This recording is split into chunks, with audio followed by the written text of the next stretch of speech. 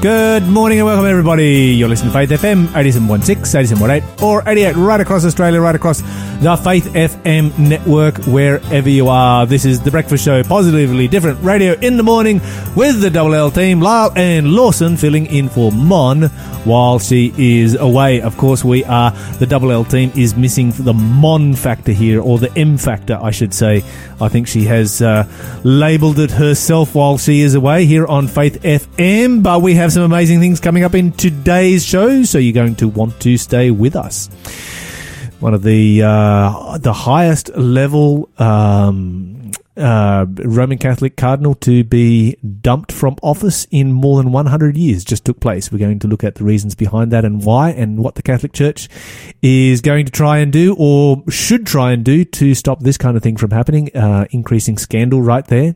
We're going to have an interview with Mon. She's going to talk us all about Kenyan culture. The good, the bad, and the ugly of Kenyan culture, and we are going to learn about how people in other parts of the world live and function. Of course, you'll be back later on in the show with a special interview, so we're looking forward to that as well. A lot of Mon on our show from Africa this morning. We did promise you that we would be bringing you radio all the way from Africa, and that's exactly what we are doing. Now, of course, we know all about this because this is the delayed broadcast. And by the way, I should mention this. Coming up later in the show in our Encounter with God section, we have a Bible study called The Prophetic Rise of Islam. So that's one that you're going to want to stay tuned for. You do not want to miss out on that particular Bible study. Did you know there is a whole chapter of the book of Revelation that is dedicated to the rise of Islam and its implications for end time events? Goes through the whole history of how it came to power. And so that's all coming up and so much more. But before we run out of time, I do need to remind you that this is the delayed broadcast. And if you are feeling behind the times, if the news sounds like it is old, then that's because it is. And you need to get with the times. Don't be a Johnny-come-lately. Go to faithfm.com.au, press play, and you will have the live show right there. Alternatively, give us a call, 1-800-324-843, and lobby us to upgrade your system in your area so that you can have the live show right there where you are. We want to have as many of our transmitters on the live show as possible. Make a donation, make it happen. That would be fantastic. Or you can download the TuneIn Radio app, and you simply run it through your phone, your mobile device, whatever, run it through your headset, put it under your earmuffs if you're at work, put it through your car stereo, and you'll have a perfect signal worldwide. Back in just a moment.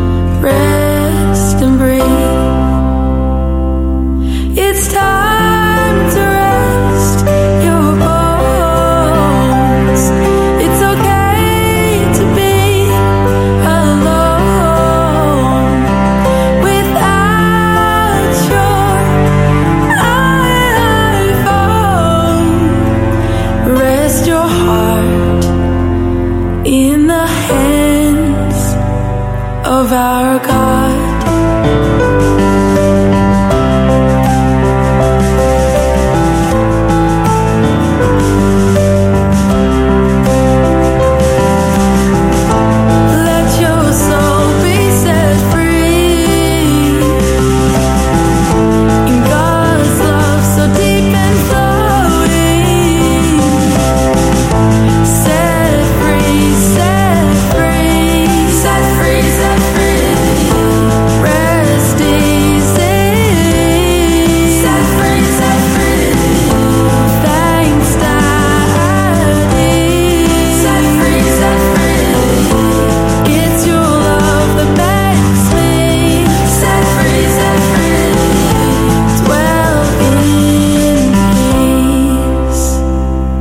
So stop, just be at peace. So stop, rest and breathe.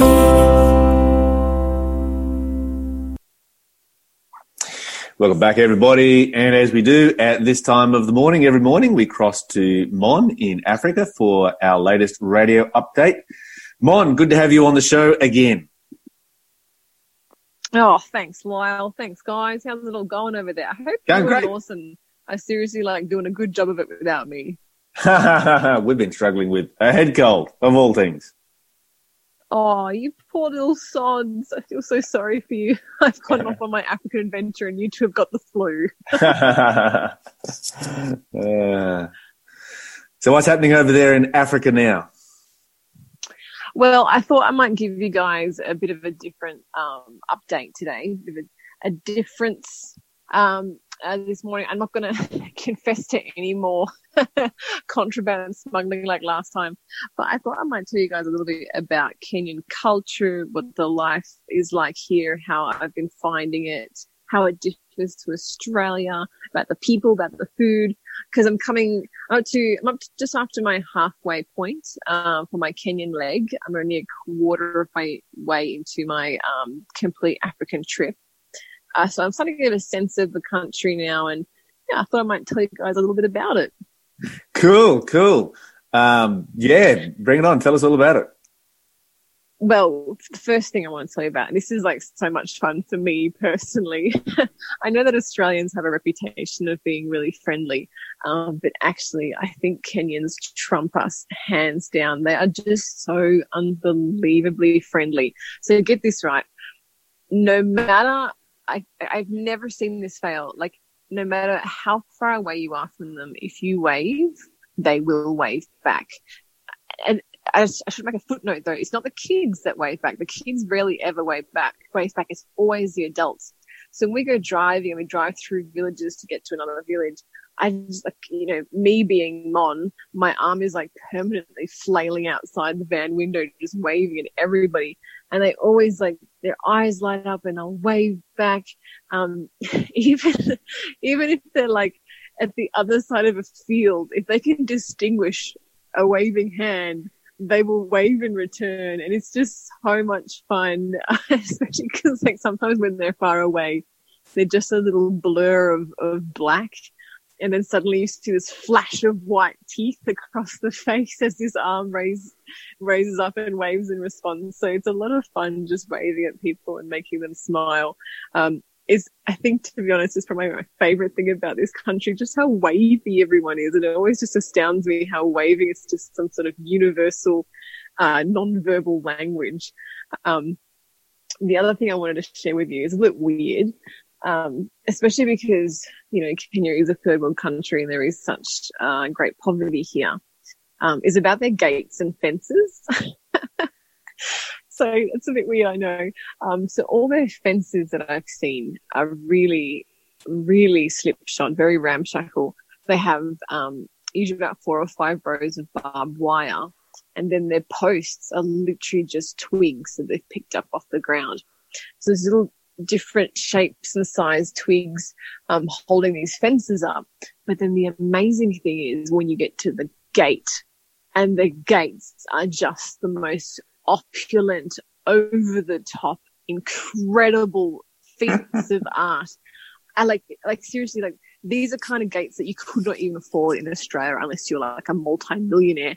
I don't know where they're getting these gates from. They must have some sort of wrought iron culture here, where it must just be something that they do here, but their gates are just phenomenal.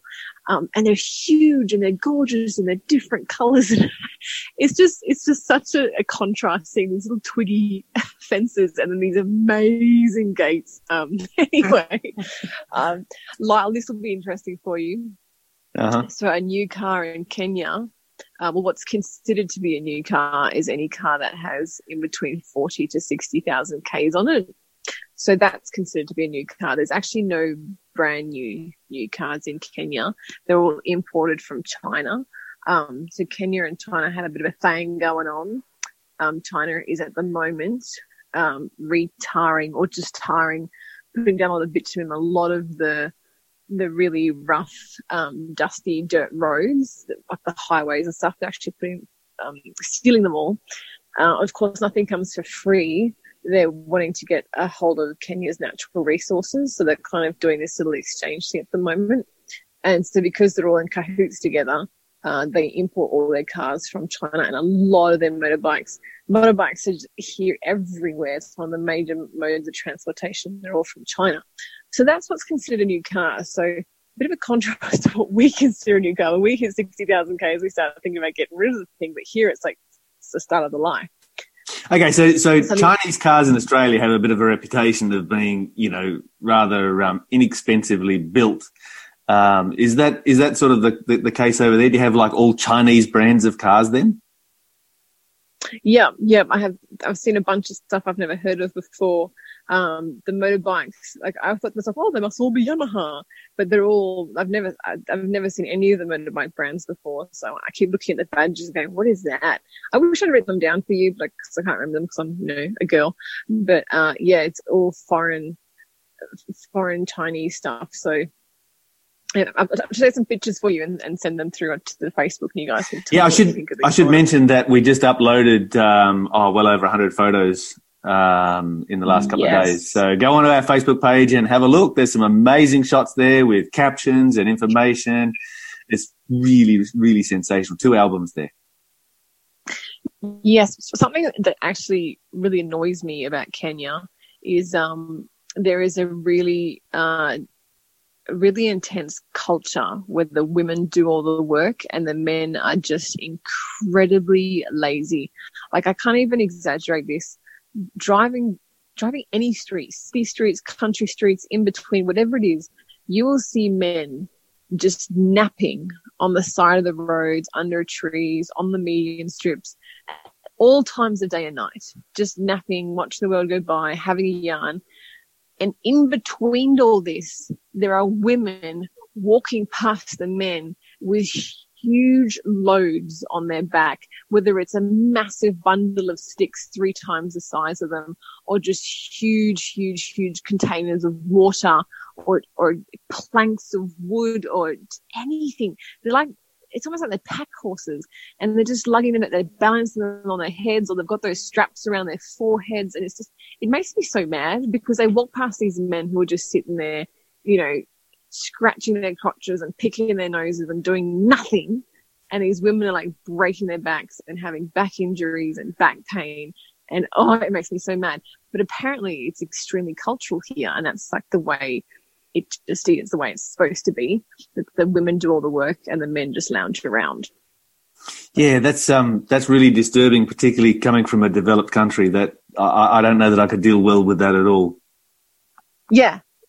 I find it disturbing just to think, don't men have this sort of inbuilt protectiveness over women? Like, I love that chivalrousness when they see a woman struggling to hold something that's heavy and just, jump up and help her with it. And here it's almost like, no, the woman's supposed to do it.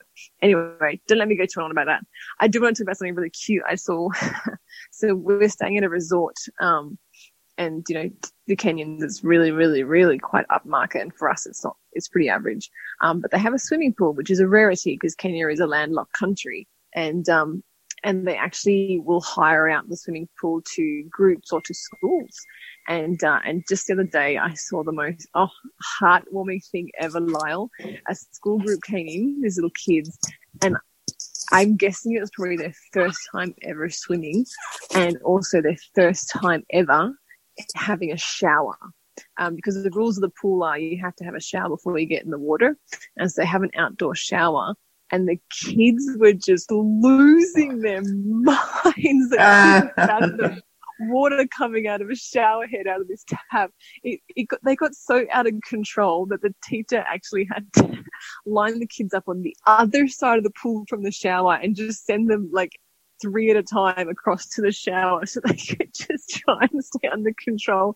And they would just scream and shriek, and some of them loved it and some of them were petrified.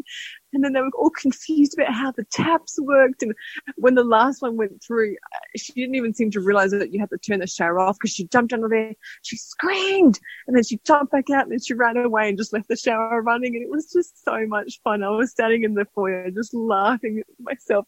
And then they all collectively got in the kiddie pool, and it was just screaming for like 5 minutes nonstop. And the teacher just couldn't get them under control. It was so much fun. We just take swimming for granted so much in Australia because, we're surrounded by it and we all live by the ocean. But these kids, it must have been their first time in water, and they just loved it. That's fantastic. It's good to see kids that know how to play as well. Yes. Oh, absolutely. Do I have time for one more story? Not really, actually, Mon. We are out of time, unfortunately. You're going to have to save that one for us for tomorrow, so write it down. Don't forget it. We do want to hear it, but right now we do need to move on with this song. And, Mon, so good to talk to you in Africa again. No worries. Talk to you later.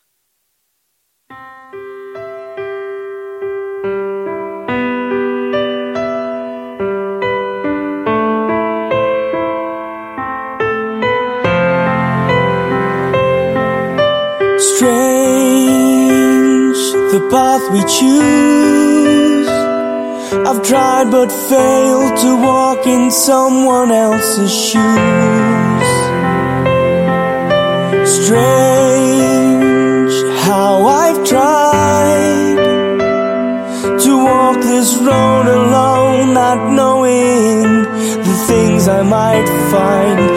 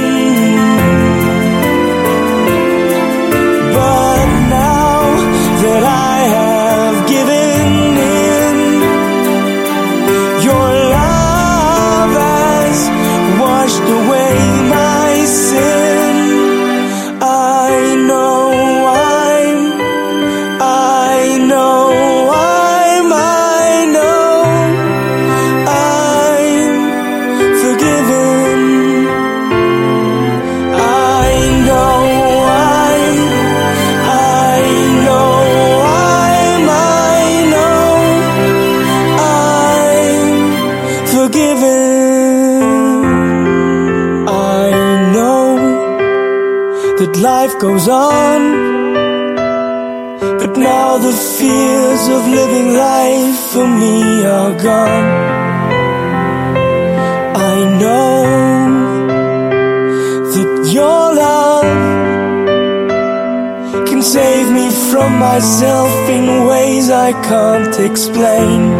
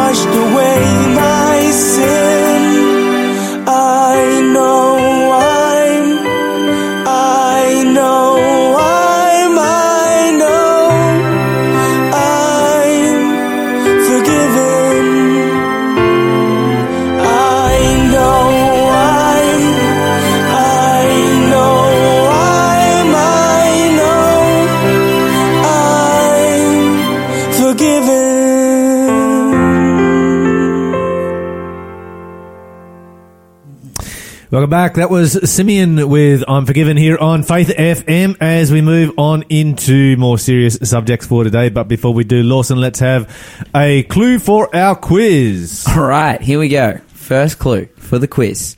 Yes. Who am I? Okay, you ready? I'm ready. Ready to go. I was the governor of Judea when the word of the Lord came to John the Baptist.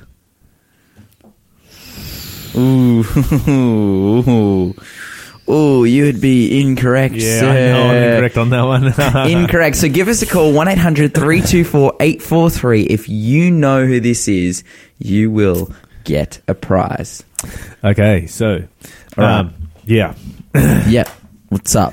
Still trying to drag that one out of the abyss, but it's not there yet. Okay.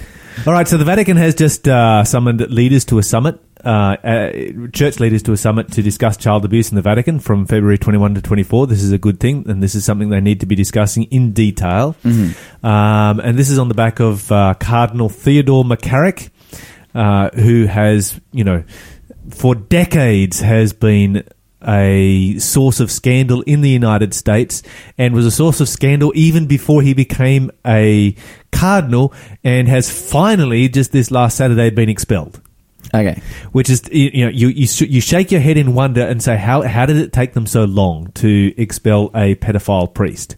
It was an open secret that this man was openly gay. This was an open secret in Washington, D.C. before he became a cardinal. And that, and that he was abusing the confessional to gain sexual favors from, seminarians and so forth. And amidst all this scandal, it just kept getting pushed under the rug, and nothing was being done about it until eventually, under great pressure from the public, he was sentenced to a life of prayer and contemplation. So, you think for a member of the clergy, this is what people who are in the clergy like to do. You and I like to spend time in prayer and contemplation. So, let's sentence this guy to his favorite thing. Yeah. Which is, but just create a ridiculous scandal. And once again, it has shown that the Roman Catholic Church, and this is part of the problem with big institutions, they move so incredibly slowly. It seems that they're being dragged kicking and screaming. But eventually, yes, he just was expelled from the priesthood. The first cardinal ever. Makes you wonder what will happen to Cardinal Pell, who was the third highest ranking Vatican official in recent times. But I guess there'll be more on that story to come later in the year as it progresses. And of course, he's the first cardinal in over 100 years to be expelled. And interestingly enough, it was the Office of the Inquisition that stepped in to make this take place. So the Inquisition, of course, which has a rather terrible reputation from medieval times, but here doing something that they really should be doing. Yeah. Man, it's just wild. I just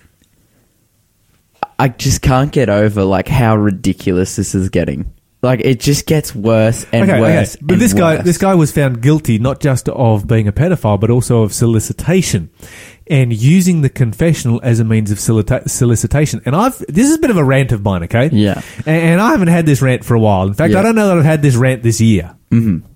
Okay. But let's talk about the confessional. Mm-hmm.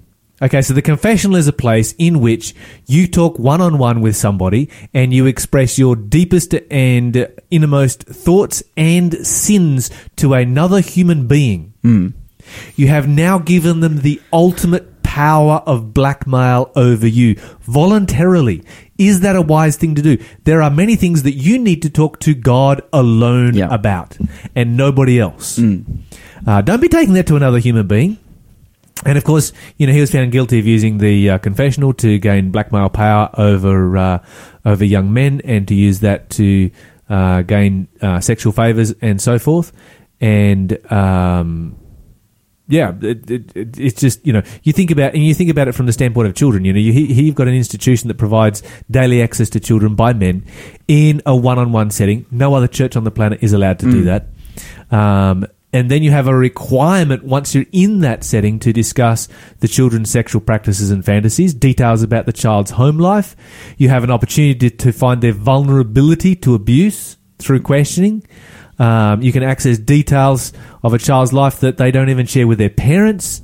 You can identify children that are vulnerable. It's an intimate environment. Intimate conversations are taking place. Information gained from children that can be easily used for blackmail. We've been talking about that. And a priesthood that, practices the medieval and unnatural doctrine of celibacy on top of it. It just creates an environment for secrecy. And this is something that, as the Vatican gets together over the next few days, they need to address the issue of the confessional and celibacy, and they need to abolish both. These are not biblical precedents. Yeah. This is not biblical, anything in the Bible. This is purely tradition within their church. Mm-hmm. And if something is tradition, you can get rid of it just as easily as you can create it in the first place. So just abolish it.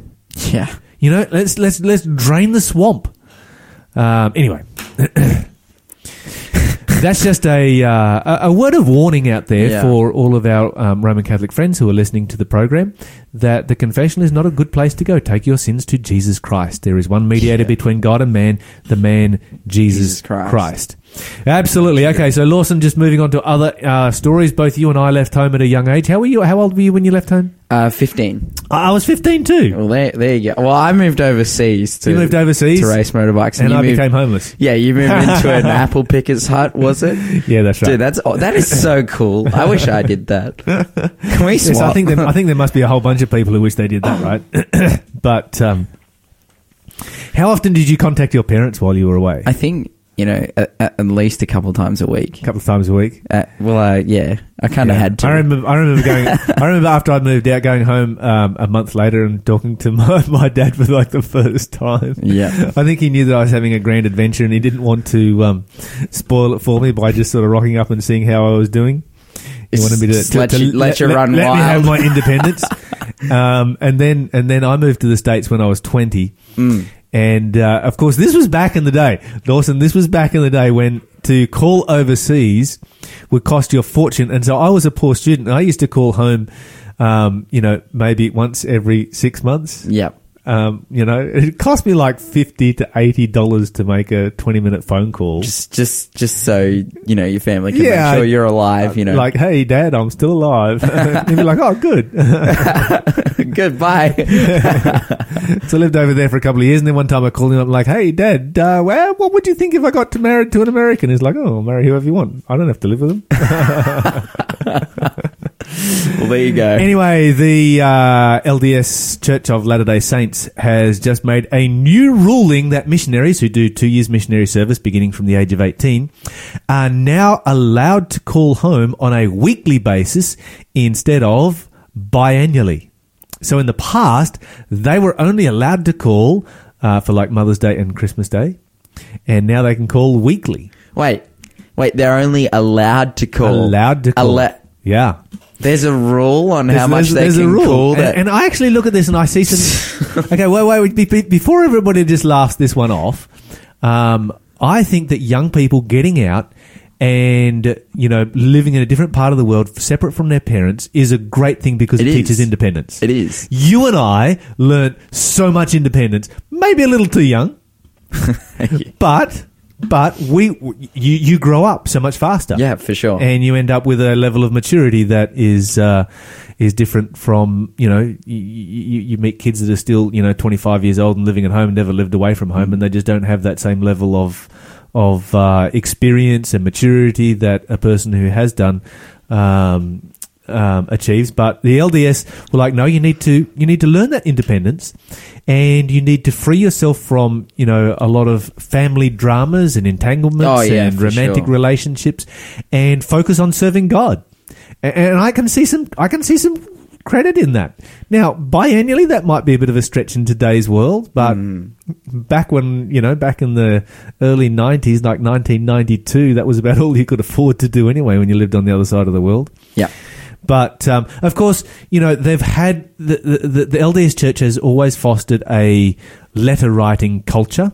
where they have the young people write letters, on a daily, weekly basis, which then becomes almost like a journal of their entire experience. And I think that's healthy as well.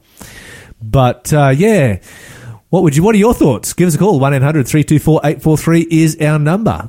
We'd love to hear from you and hear what you think on this one. This is Carter and Carter, Somebody Bigger Than You and I.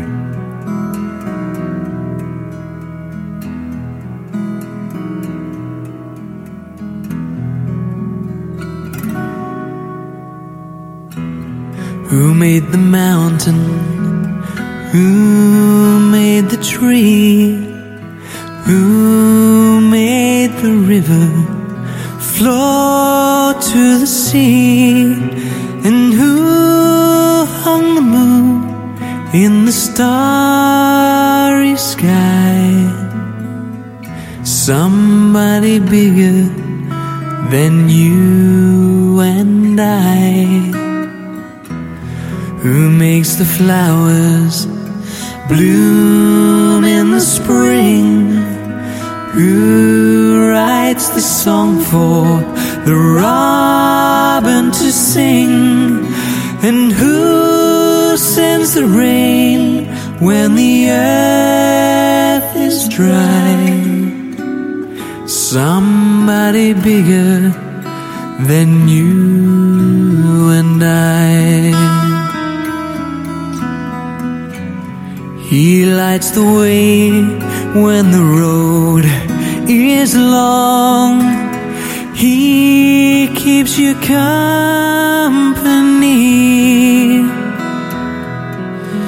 And with his love to guide you, he walks beside you, just like he walks with me.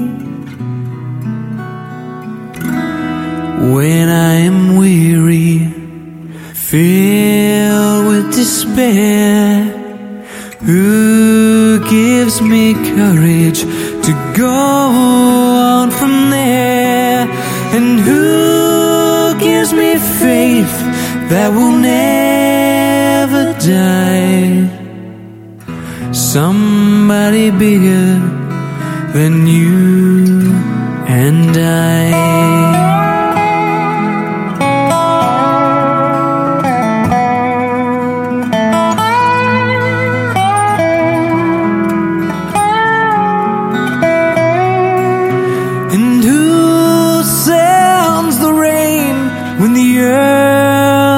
Dry. Somebody bigger than you and I. And who gives me faith that will never die? Somebody bigger than you and I.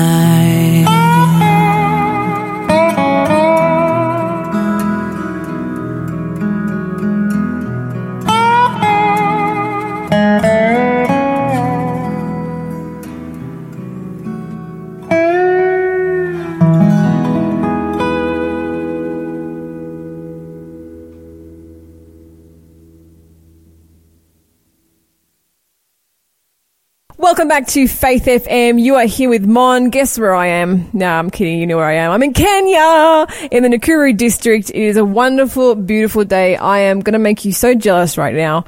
I am sitting on a balcony overlooking the beautiful Lake Nakuru. I can see hills and the Nakuru city. I can see for days. It's just amazing.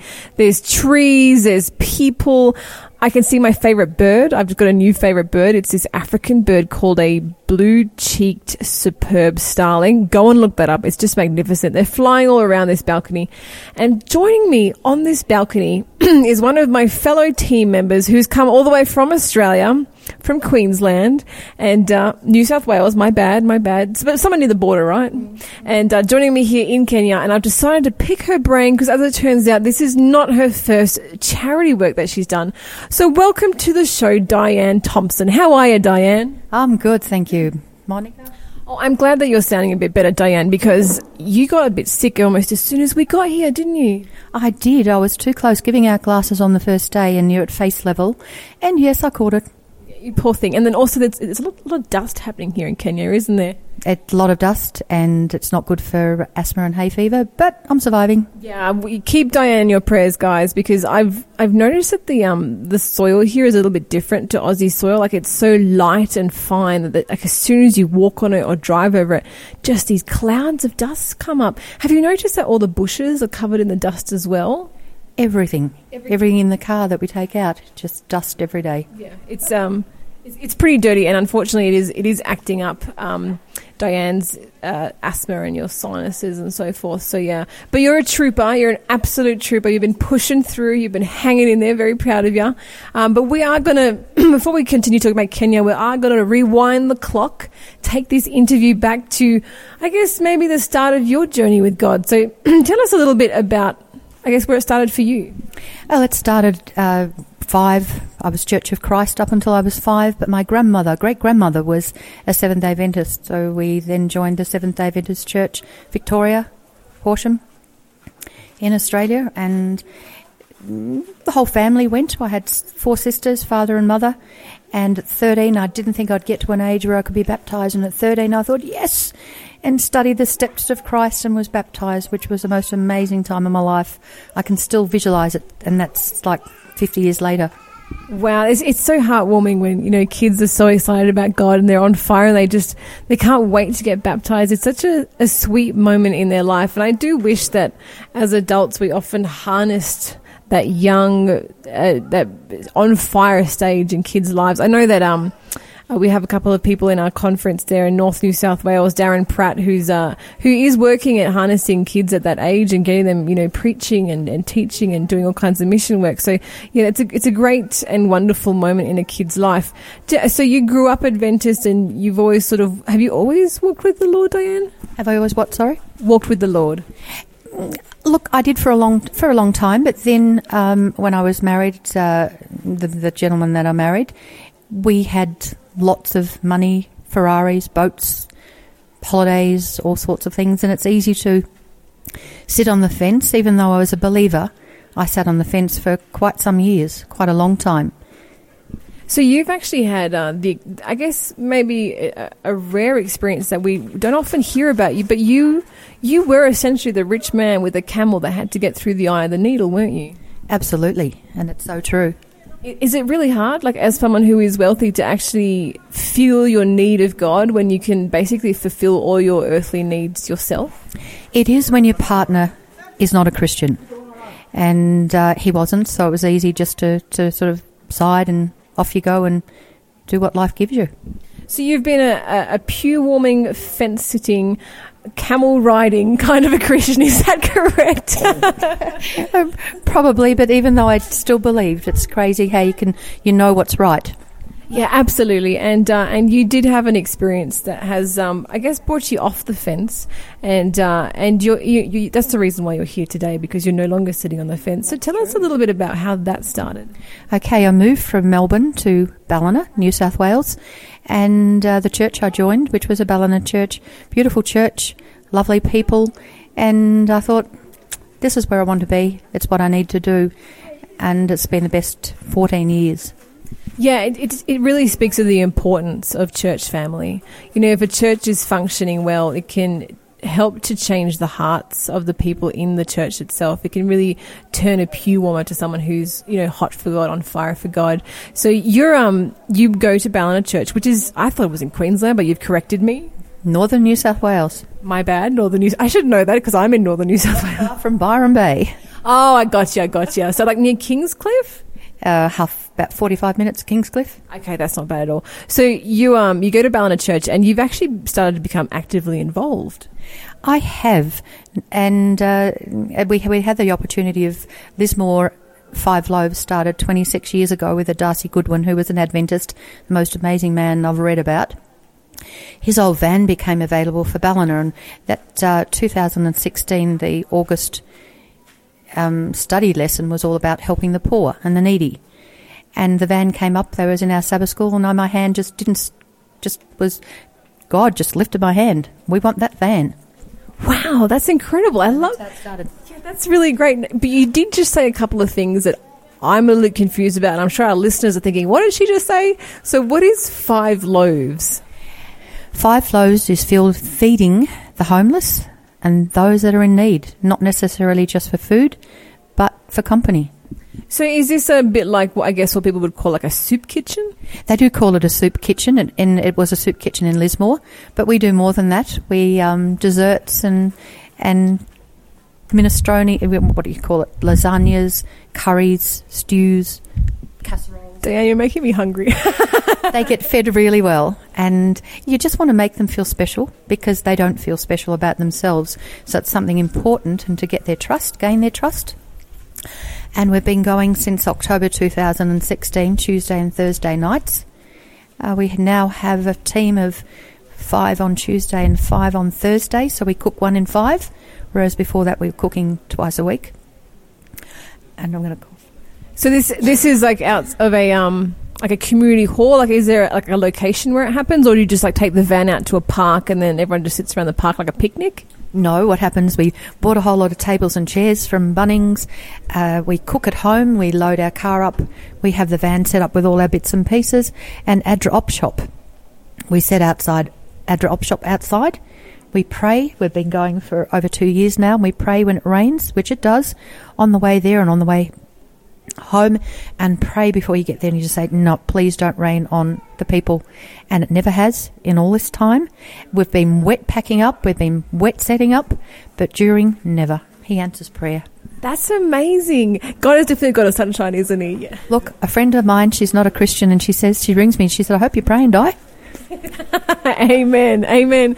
So what is, I suppose, your role at 5 Loaves? You know, are you the cook? Are you the maitre d'? Are you the waitress? Like, what's your role? I started 5 Loaves with a Julie Love, but I run the whole concept of it for Ballina. It's a lot of work because I work full-time as well, and so I'll cook, but I love to sit and chat with the people themselves, not just serve behind. Some just want to serve behind, but it's good to sit with them, grab a plate of food and eat with them. And I think it definitely goes a long way to giving back people some self-respect, you know. Yeah. It does. Even I have a book that I write down, get the names of their names and their birth dates, and ask them what special food or cake they might like cooked, because they don't have anyone that does that in their life, and we just add that little extra. Yeah, having someone cook for you specifically is like, it's one of the number one things to make you feel special. And, you know, reading through the Bible, you understand how important the gift of hospitality is, because, you know, you look at Jesus' example, and he was always breaking bread with his disciples and with his followers, and even just entire thousands, like, you know, communities at large. I guess that's why you got the name 5 Loaves, right? Absolutely. But look, we don't have a lot of people. I know they have 4 other charities in Ballina. Tuesday, Thursdays, the Masonic Lodge, Presbyterian every second Sabbath, and someone on a Monday that cooks breakfast. So we were the only ones that actually kept going over Christmas, New Year. They closed. All the other feeding places, which I couldn't believe, closed for 3 weeks over a period where people need it more. Did you have like an influx of more people at that time? To start with, no, because they thought we'd be closed like everyone else. And then when they realised, we did have more. Okay, wonderful. So if people want more information about 5 Loaves in Ballina, where can they go to find that? We have a Facebook page, 5 Loaves Ballina, and you will find a little bit more about us. And Ballina is Ballina. Now, if you are wondering what the background noise is, you can probably hear some motorbikes and some tuk-tuks. You can hear Diane coughing. It is because we are just above a currently happening clinic here in Kenya. There's a live clinic happening down below. I've just stolen Diane away for a quick 15 minutes, and there is a lot of action activity happening downstairs. We can see people coming in, a lot of people riding their motorbikes. A lot of Kenyans ride motorbikes, so Chinese import motorcycles, and what do they call them, black boys, I think they call it, something like that. I think something like that, and they have another name as well. Not tuk-tuk. We've been running around in tuk-tuks, but they do have another name for the bikes. And yeah, it was rather. And then we have, of course, the breeze. There's always a nice Kenyan breeze blowing, and it is blowing some dust up here that's making Diane and I a bit bit throaty. But speaking of Kenya, you're here on this mission trip with me. Is this your first time to Africa, by the way? Yes, it is. And has it been what you thought it was going to be? It has been. I knew it would be humbling because I'm helping people in 5 Loaves. That is humbling, but this is more so. The people we help at 5 Loaves, they have access to money, pensions, and free health. But over here, with them having none of that, it's just amazing. Yeah, because they can't just go to Centrelink and line up and get, I don't want to say the word dole, but they can't get, government assistance here. There's nothing like that here, is there? There's nothing like it. But the thing is, you can give them a box of pencils, the children a box of pencils and a colouring book, and they're just ecstatic. Whereas if you give that to somebody in Melbourne, they go, or, Ballina, they'd look and go, well, where's my Xbox? Yeah, it's so true. It's so true. And you and I have, I think, in particular, as well as the other Diane, because there's 2 Dianes here. I've been very confusing. Diane with 2 N's and Diane with 1 N. I think the 3 of us ladies have been particularly enjoying giving away stuff to the kids. What are some of the things that we've been giving? Pencils, colouring books, frisbees, balls, clothing, recorders. Yes. Yeah. Hula hoops, you name it. And they just love any little object. Yeah. And that's what's humbling. Yeah, it is really humbling coming here and I guess seeing just the amount of poverty and how severe it is. And how gracious the people are for what we do. And sometimes it's funny because I remember one of our clinics last week, we were giving away toys to the kids. They would play with them for about a minute, but then they'd just want to come back and watch. And the most entertaining thing for them was watching these Mzungus, these white people, dishing out medications. It was really cute.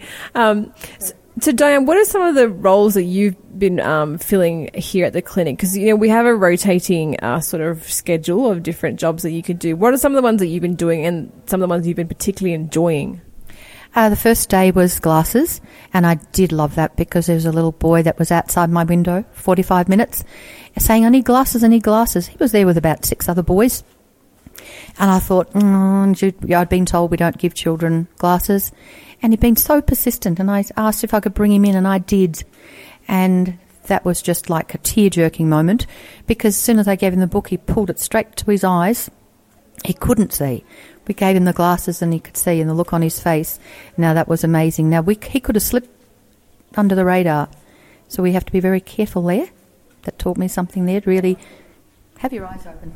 Yeah, it's true. I remember our team leaders saying that, often with the medications sometimes only last a little while, but with the glasses, you can really just, change a life forever. And I think one of the most heartwarming reactions that we see is the people clapping and sometimes even crying with joy when they receive their spectacles. So what else have you been doing? Because you did the glasses counter on the first day. I've been hiding in pharmacy ever since because I have the cold. So and next week I'll be heading back to all the other blood pressures, back to glasses and wherever else they need us, really. So pharmacy people give you a script with what they need on there, and then you get them the medications, and then also we divvy up into smaller portions, the bulk medications that come in.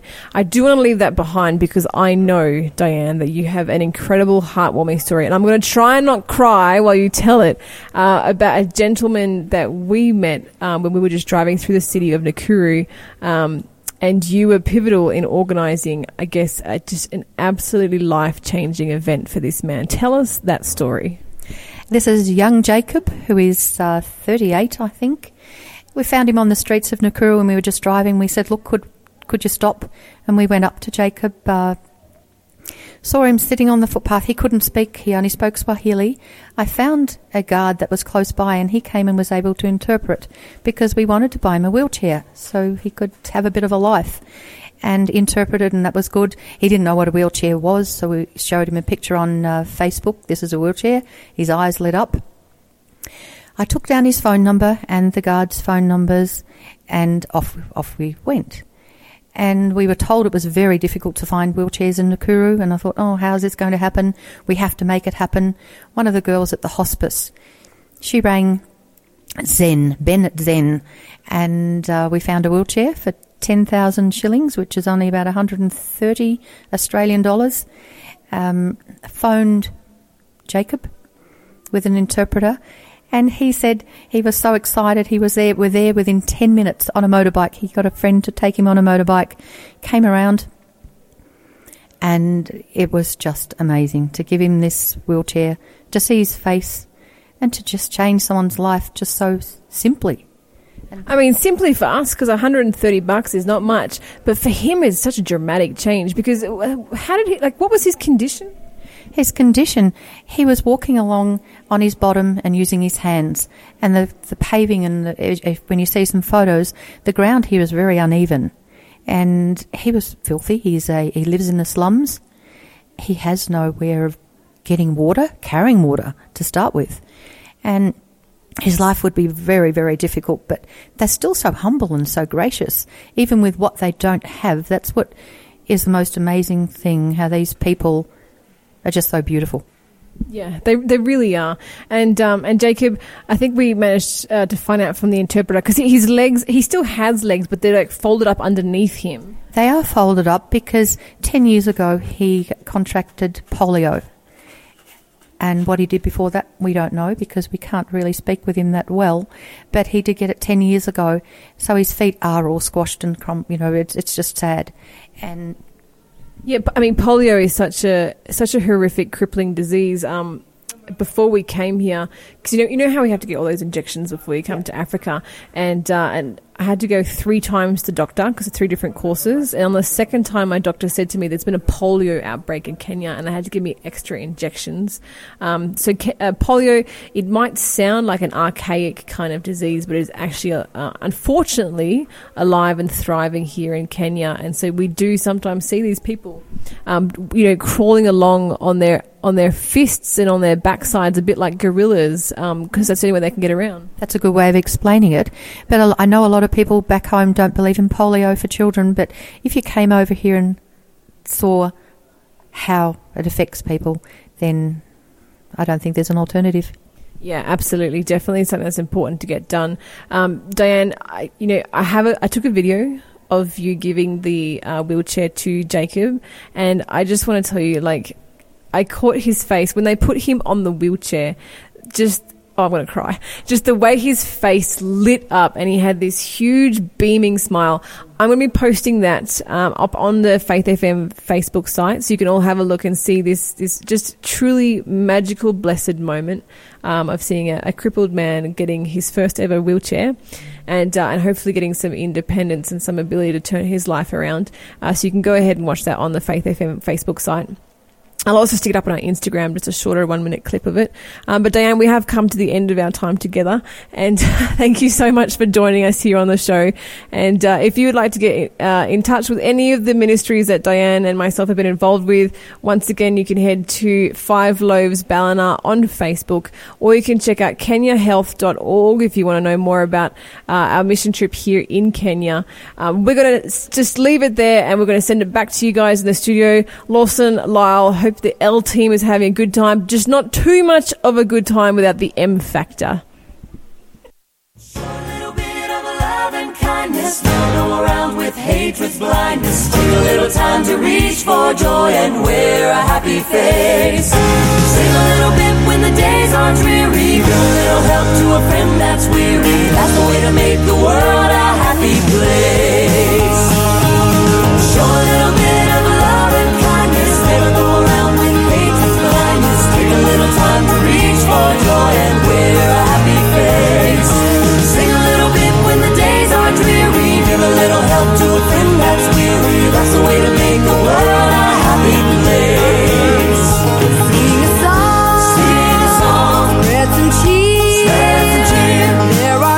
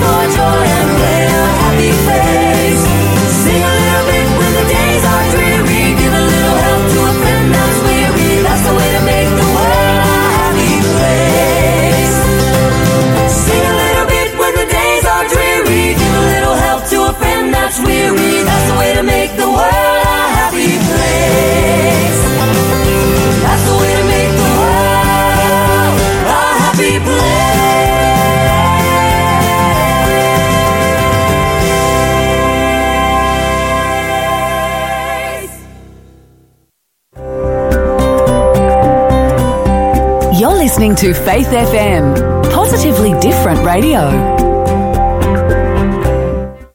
Forgiveness. It's easier said than done. But there's a program called Forgive to Live, designed to help us all improve our lives and discover the healing power of forgiveness.